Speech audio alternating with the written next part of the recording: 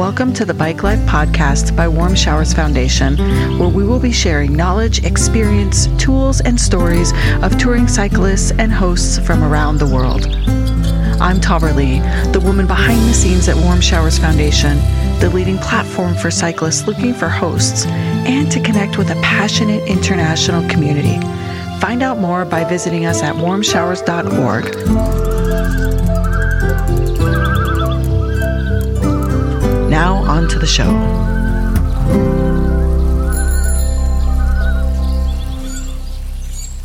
Today's guest sees cycling as a meditative experience and how to really have the opportunity to be with the best of humanity from his bicycle.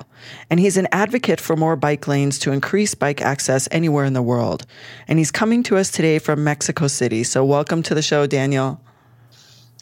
Well, thank you very much. I'm glad to be here. I will say I am normally in Mexico City. That's where I live full time. But I today am visiting family, and for like this month, visiting family in New York. I was going to say, it doesn't seem like we have the same internet connection now that we did the first time we talked. So you are stateside. Yes. So how long will you be in the U.S.? I'm here. I got here a few weeks ago. I'm taking kind of a summer. I'm a teacher most of the year, so I am taking the summer, even though I'm teaching online, taking the summer to be here until the end of July. Nice. And what took you to Mexico City? So a number of things, but I'd been there back and forth for probably 10 to 15 years. I studied abroad in college, in Mexico and in Argentina, and Mexico City was always the city that I felt was kind of closest in feel to New York City, where I'm from. And so once I got the chance to move there in 2018, I had a job offer that was at a school there, and I started that job and didn't want to leave the city. I mean, it was very clear to me that I was much happier there than I had been in New York City or Chicago, where I lived for a few years prior to Mexico City. I was much happier in Mexico City than either of those two cities in my adult life. And cycling, when you started cycling, when you relocated to Mexico City, because I know that you're an avid cyclist, I mean, what was that like? Well, I got to Mexico City in 2018, and then for about 2 more years, I didn't really have a bike. I moved a few times, so like it was just me and public transit for the most part, and occasional cabs, ride shares, because it was just easier to do it that way sometimes. But right about early to mid-March of 2020, I happened to get a bike, not necessarily planning like I'm going to need this as much as I now do. But it was just a coincidence that it coincided with the beginning of the pandemic. And I got the bike and haven't really gotten off it since, except for a knee injury. I got hit by a truck on a road once, and that put me out for a few months. But I'm pretty much rehabilitated from that. So I am back on and not planning to get off again. I love it. So tell us about this injury that happened and if this is a part of the reason why you are an advocate for bike lanes. So I'm an advocate for bike lanes because I'm an advocate for anything, any vehicle that is not fossil fuel powered and brings us more in contact with each other. So that means if we're, instead of 50 cars or 15 cars getting to a traffic light, if we're a bunch of bikes, I think we are in better contact with each other and we are healthier for it. So the more bikes and the less cars, the better. And since if we get more bikes, it means more lanes for bikes. I'm an advocate for bike lanes. I would say that for me, biking is without a doubt just the kind of the only way I would like to get around. I think if possible, I would love to see everyone do that. And for those who can't, I would just want to see more public transit options. Mm-hmm. And how about the accident? What happened when you were hit?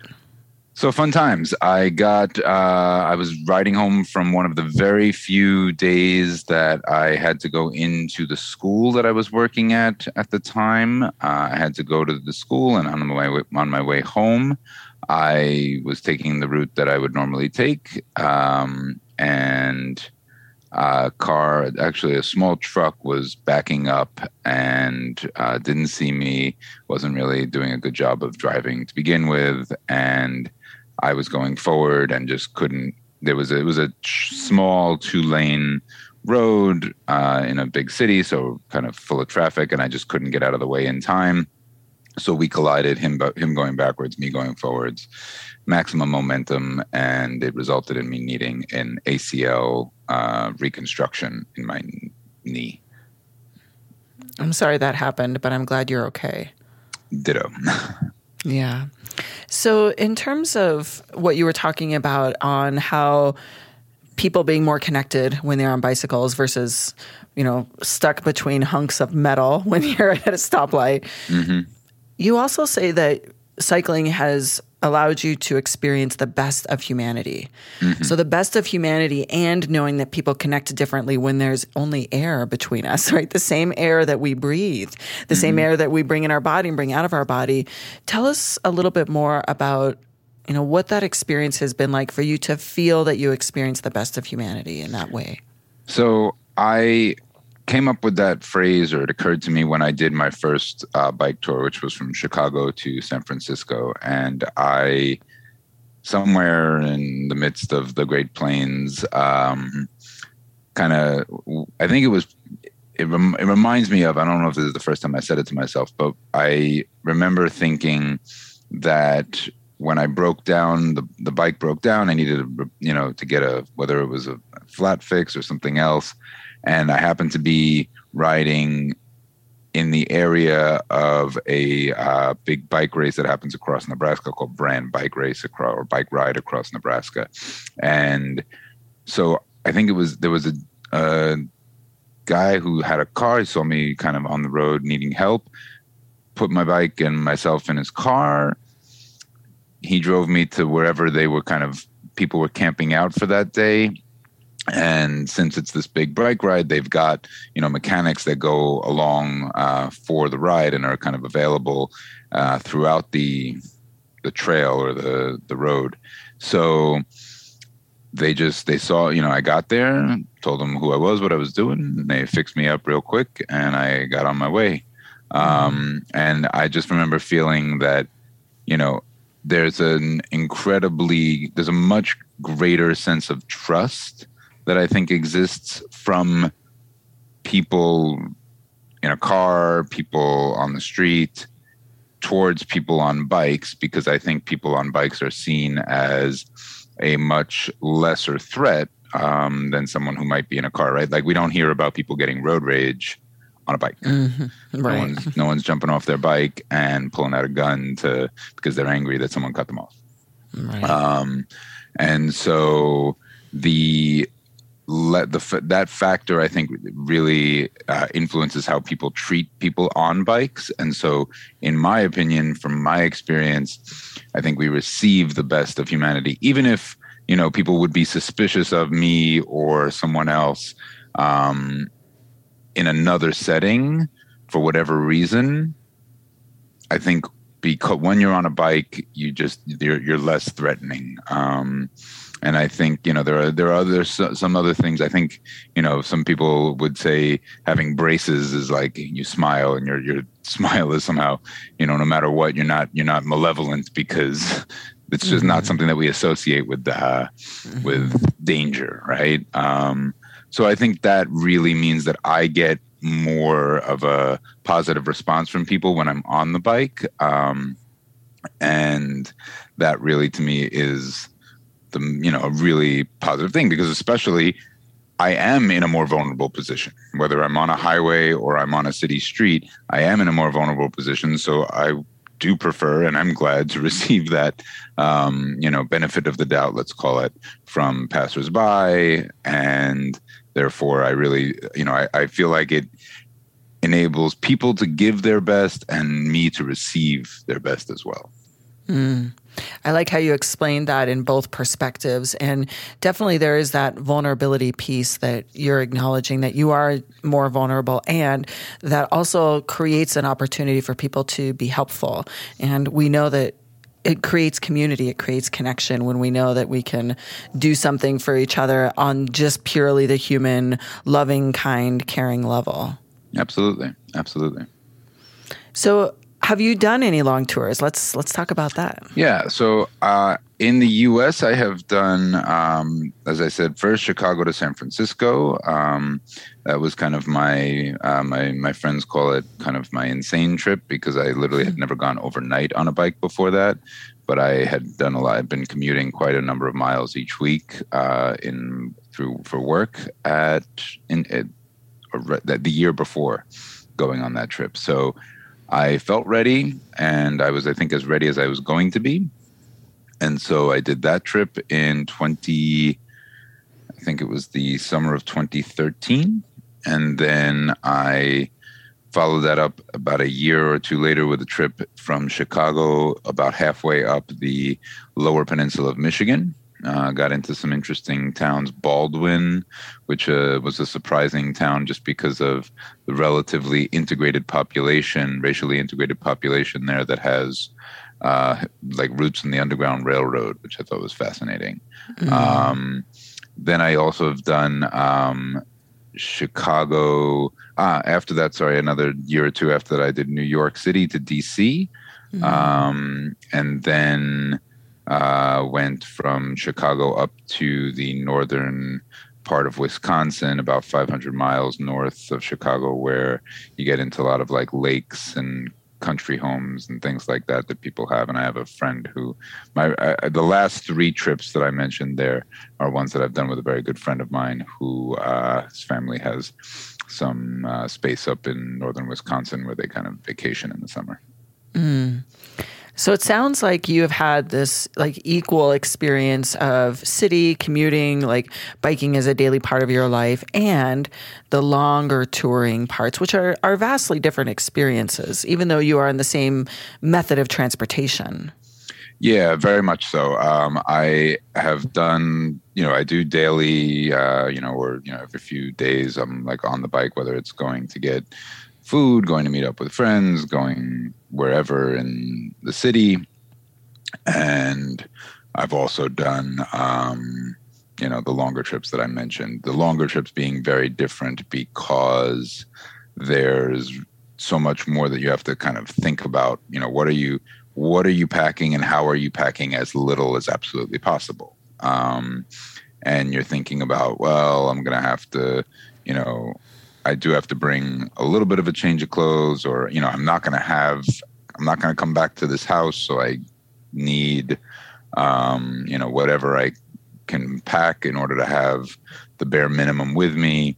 And those are really different factors from, like I'm going out and I'm coming back home. When I go out and I come back home, there isn't, I don't think of there being much difference to if I get in a car to go out and come back home. Mm-hmm. Right. Maybe weather. Maybe weather, sure. And that is, I will say, the beautiful thing about Mexico City is it's basically, I call it San Francisco closer to the sun.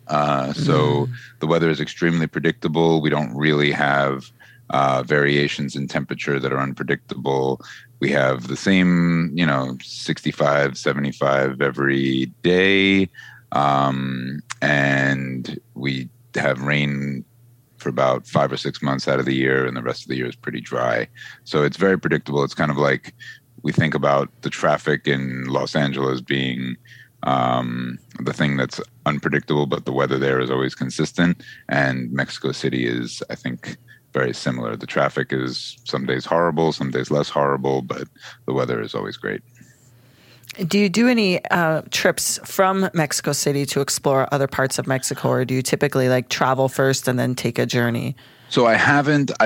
If I do, or when I do, and my partner there is, we're kind of working towards getting her to join me in some of a longer trip.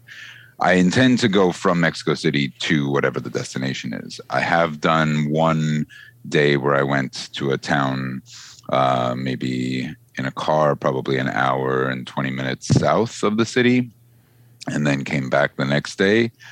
So any trip that I would do in Mexico City, I would like to do by starting in Mexico City and going to a destination. But there are probably places like in Baja California, for example, that I might, I know there's like a nice ride that people do in the wine country there.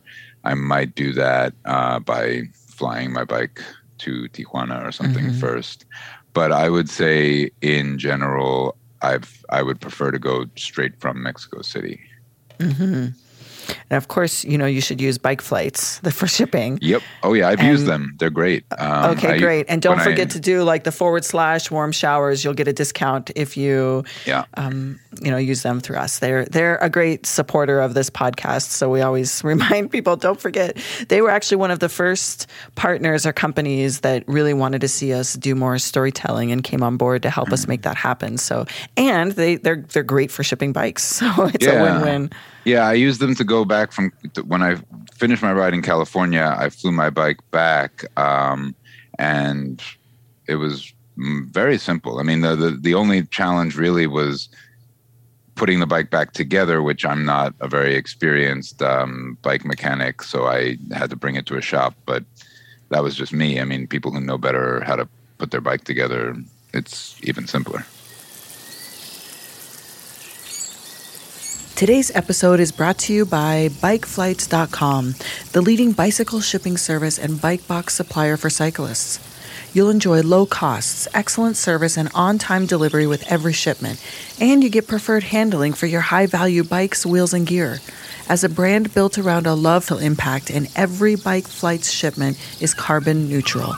Join the nearly 1 million cyclists who have used Bike Flights to ship their bikes, wheels, and gear with confidence since 2009, and see how easy it is to book, manage, and track all of your shipments. Visit bikeflights.com / warm showers today for more information and to book your shipment. Now back to the show. It does amaze me how well you get to know your bike when you are traveling on it. Like, you'll learn so many small things, and I am definitely not mechanically inclined at all. And yet I know the basics, but I'm not sure I could put my bike back together once it's been taken apart. To me, it's like, oh, my brain it hurts my brain. I will say, when I left Chicago for that big ride, I knew how to change a flat, and that was it. And I was laughing to myself the other day about the fact that at the time that I did that, I didn't even know how to properly oil a chain. And I would, thinking that I was doing the right thing, I would literally just like take the bottle and like pour it, not like it, with the drip nozzle, but I would pour it onto each gear and each chain ring, words that I might not have even known at the time, as opposed to just focusing on the chain and making sure each link in the chain got oil. And so I had trouble, or not really trouble, but my chain would slip when I was shifting more than it should have, because the entire gear structure was overly oiled. Like dripping. Yeah, I mean, if it was dripping, I don't know if it was dripping, but it was definitely like, I didn't know how to oil a chain or any of the gears, and I had no idea you weren't supposed to just pour it onto the gears. So I did that, and, live and learn, and thankfully it didn't really cause a problem. But looking back, I went with what I would say is basically the absolute bare minimum of knowledge of a bike, and then I just made my way to San Francisco. And Daniel, you might have just taught a whole bunch of people how to properly oil their chain that doesn't know how to, or hasn't had to yet on their own. So thank you for that. So while we're on that topic, what other tips and tools would you share with people, especially I want to talk first, what are the tips and tools about city cycling? Because I think that is something unique that you really have to share on how to navigate busy roads with lots of traffic. And even if along someone's journey, they're going through a city or they decide to stay in a city overnight, what can you share about that? I mean, so there are I think one you need a certain level of, I mean, I talk to people often who are like, oh, this city is so dangerous. I especially like people from Mexico City, people who've moved to Mexico City, people who are there for a day. They're like, how could you bike here? It's so dangerous. It's so the driving, the traffic is so bad. And I would say yes and no to that. I mean, I don't think the traffic when you're in it is much worse than New York City or some, faster streets in Chicago. I think there are plenty of places, I think everywhere that doesn't have a bike lane is a place where you're at risk for getting doored. So people, who aren't paying attention, a driver or someone in the driver's side could open their door and you could get creamed just by riding alongside cars so that you're not like right in the middle of the road. And to that end, I would say my first suggestion for people who want to ride in cities is to give yourself what you believe to be just a little bit more than a full door's width of space between yourself and parked cars. Because even if that puts you into traffic, moving traffic is going to see you much more quickly and effectively than parked cars, because parked cars are not always looking out their driver's side mirror to check for oncoming anything. And even if that puts you into traffic, those cars that are moving will move at your pace. No one is looking to run you over. Unless someone knows you and has a vendetta for you, no one's looking to run you over. So they might beep at you. They might not be happy to be slowed down, but they also have to deal with it because they would rather deal with it than cause a problem for life or insurance. So that's one of the first things I would say. I also tell people when you get to a stoplight, even if it feels sketchy, I always make sure that I find my way to the front of the line. I don't wait between cars or in the back of traffic. I mean, unless you're going to wait all the way at the back behind, there could be, if there's 40 cars, you're going to wait behind car number 40. Unless you're willing to wait that far back, I make sure to get to the very beginning, the very front of the line, and put myself in front of other cars, even if that means I'm like halfway in the crosswalk or something. In New York City, I might not put myself right in the crosswalk in some streets because it's a busy, there's a lot of people walking. Density of walking is more so in New York City than any other place I've been. But my feeling about getting in front of the cars is just that when that light turns green, you want everyone to see you and be aware they should be moving out of your way or at a pace that allows you to move and, them deal with it. Because, at no point in biking should a car have priority over a bike. And I also say that at no point in biking should a bike have priority over a pedestrian. Mm-hmm. I think it's based on speed and power, and if you hit a pedestrian, that's kind of like a car hitting you on the bike.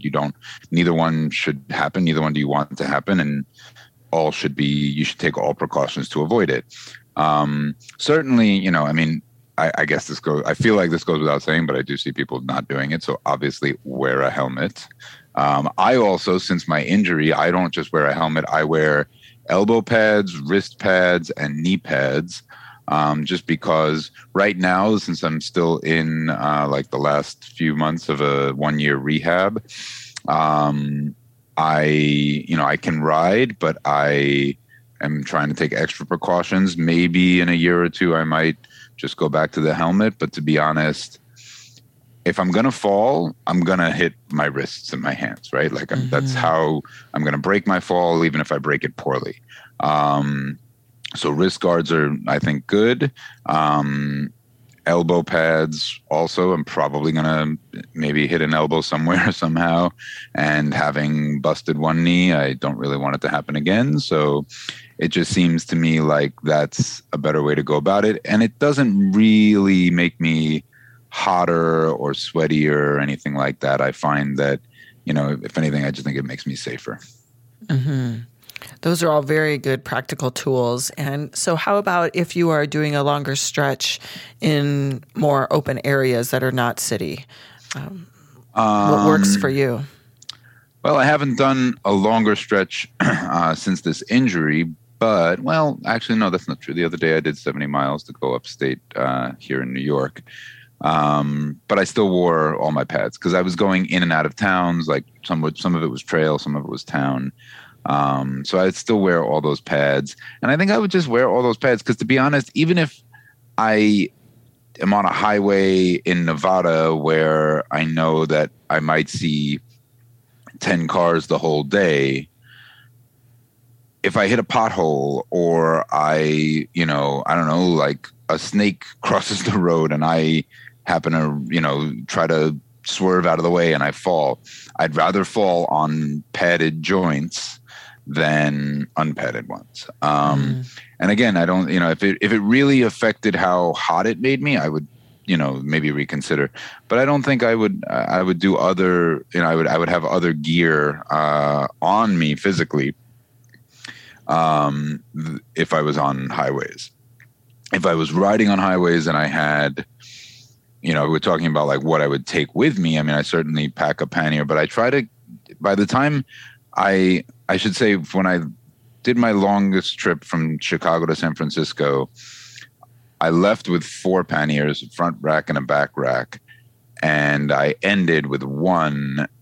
And I had a system for water where I had a 3-liter, one of those 3-liter like packs that are sort of built for backpacks, but I put it into my pannier and I rigged up a hose so you can get like a hose extensions for those packs. And I rigged up a hose that basically went out of the pannier, wrapped around the seat post, went along the bike frame, and then wrapped around again at the stem. And I just had this sort of hose that would hang off the front, and I could grab that, and it didn't hit the wheel, and it reached my mouth, and it was fine. And that's how I would generally drink throughout the day, instead of having to reach for a bottle and awkwardly maybe put it back. That hose system has always worked for me very well. Brilliant.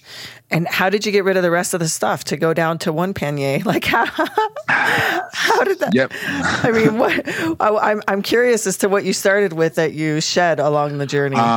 So I started with probably 2 books. I know I started with like a box of vinyl gloves that I thought, I'll want these when I'm trying to like fix something with the chain or whatever. And I realized that I am not going to be clean on this experience. This is not this is not a fresh and clean experience. So if my hands are a little dirty, I'll wipe them on my already dirty clothes. And so I gave up the gloves. Books were a very lovely aspiration, but after 60, 70, 80 or more miles on a bike. I don't know about other people, but I find, as much as I love to read, that I will fall asleep before I finish a page. So I did not continue with the books. I think what I did with a couple of the books, I had maybe 2 or 3. I don't remember exactly the number, but I donated a couple to like a campsite that I had stayed at, and I think a few other things. By the time I got about halfway, I got to Boulder, Colorado to visit a friend. And in Boulder, I basically shipped half of what I had back to my parents in New York City, just because it was easier for them to receive it. And with that, I was kind of free of a bunch of stuff, including like the front rack, which I found to be very kind of made balancing and whatnot very precarious. So you learned a lot about what you actually need. What are the essentials? Right. And I think I learned what I can live with, what I can live without with. And it's very interesting when I think about like the amount of stuff I live with, the consumption that I engage in, as an urban dweller and 21st century person, as minimalist as I try to be, I am never as minimalist at home as I am on the bike. And it makes me think about how, what could when I bike, I don't really carry food with me. I don't carry a camping situation where I can, I have a tent, but I don't carry like a little camping stove and meals ready to eat and things like that. I eat in local restaurants. I try to always land in a town where I can eat in at least, whatever the local food is. And so living on that plus whatever I bring on the bike makes me kind of like, sometimes think about like, well, how much of what there's a contradiction. There's a, I don't know if it's cognitive dissonance, but there's a lived contradiction in what I can get by with on the bike and what I have at home, no matter how minimalist I might feel that I live. Mm-hmm. Yeah, I definitely understand that. You and I were talking before we started to record that I've spent the good chunk of this year living in remote places and, doing my amazing, fun, warm showers work. And it's so interesting to me on how little I lived with for a long period of time. And then returning back to a central home base that is full of stuff. It was like, why do we have all of this stuff that we don't actually need? And I love that you're sharing that lesson from being on the bike, because it does carry over in life as a whole in our consumption for sure. Yeah, it is a very, I think one of the things that I also remember really appreciating, or always appreciate when I'm doing long distance stuff, is I feel the earth in a way that I don't feel it otherwise. And with that connection to the earth, even if it's, man-made earth like asphalt, I feel, like I have an appreciation for different qualities of pavement that I certainly did not have ever before riding long distance on a bike. I have appreciation for pavement versus gravel, or dirt versus gravel, like things that, are just things that on a daily basis, especially in a city, I don't consider. And I really think that both the ground under me and the vistas around me and trees near me, as I am riding, especially, or the longer I ride, the more I appreciate, what understanding and seeing the earth for what it is. We think about like everything between the Appalachians and the Rockies as flat, right? And sure, it's, it's impressively flat at points. But then there's points where it's not. And there's points where there's just the most minimal incline, but you feel it, whereas you wouldn't feel it in a car. Or you would not even see it from a plane or a helicopter or a hot air balloon or whatever,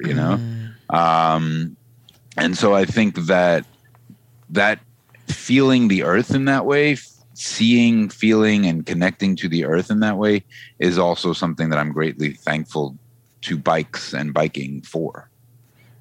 I love that so much. It's interesting. I can see there's a plant behind you. And the moment you started talking about it, the plant started swaying, like the one that's hanging down started swaying. It's like, oh yes, we know you feel us. Well, Daniel, this has been great. I really appreciate you taking time to share your knowledge and wisdom with us. And for anybody that wants to follow you on social media, where can they find you?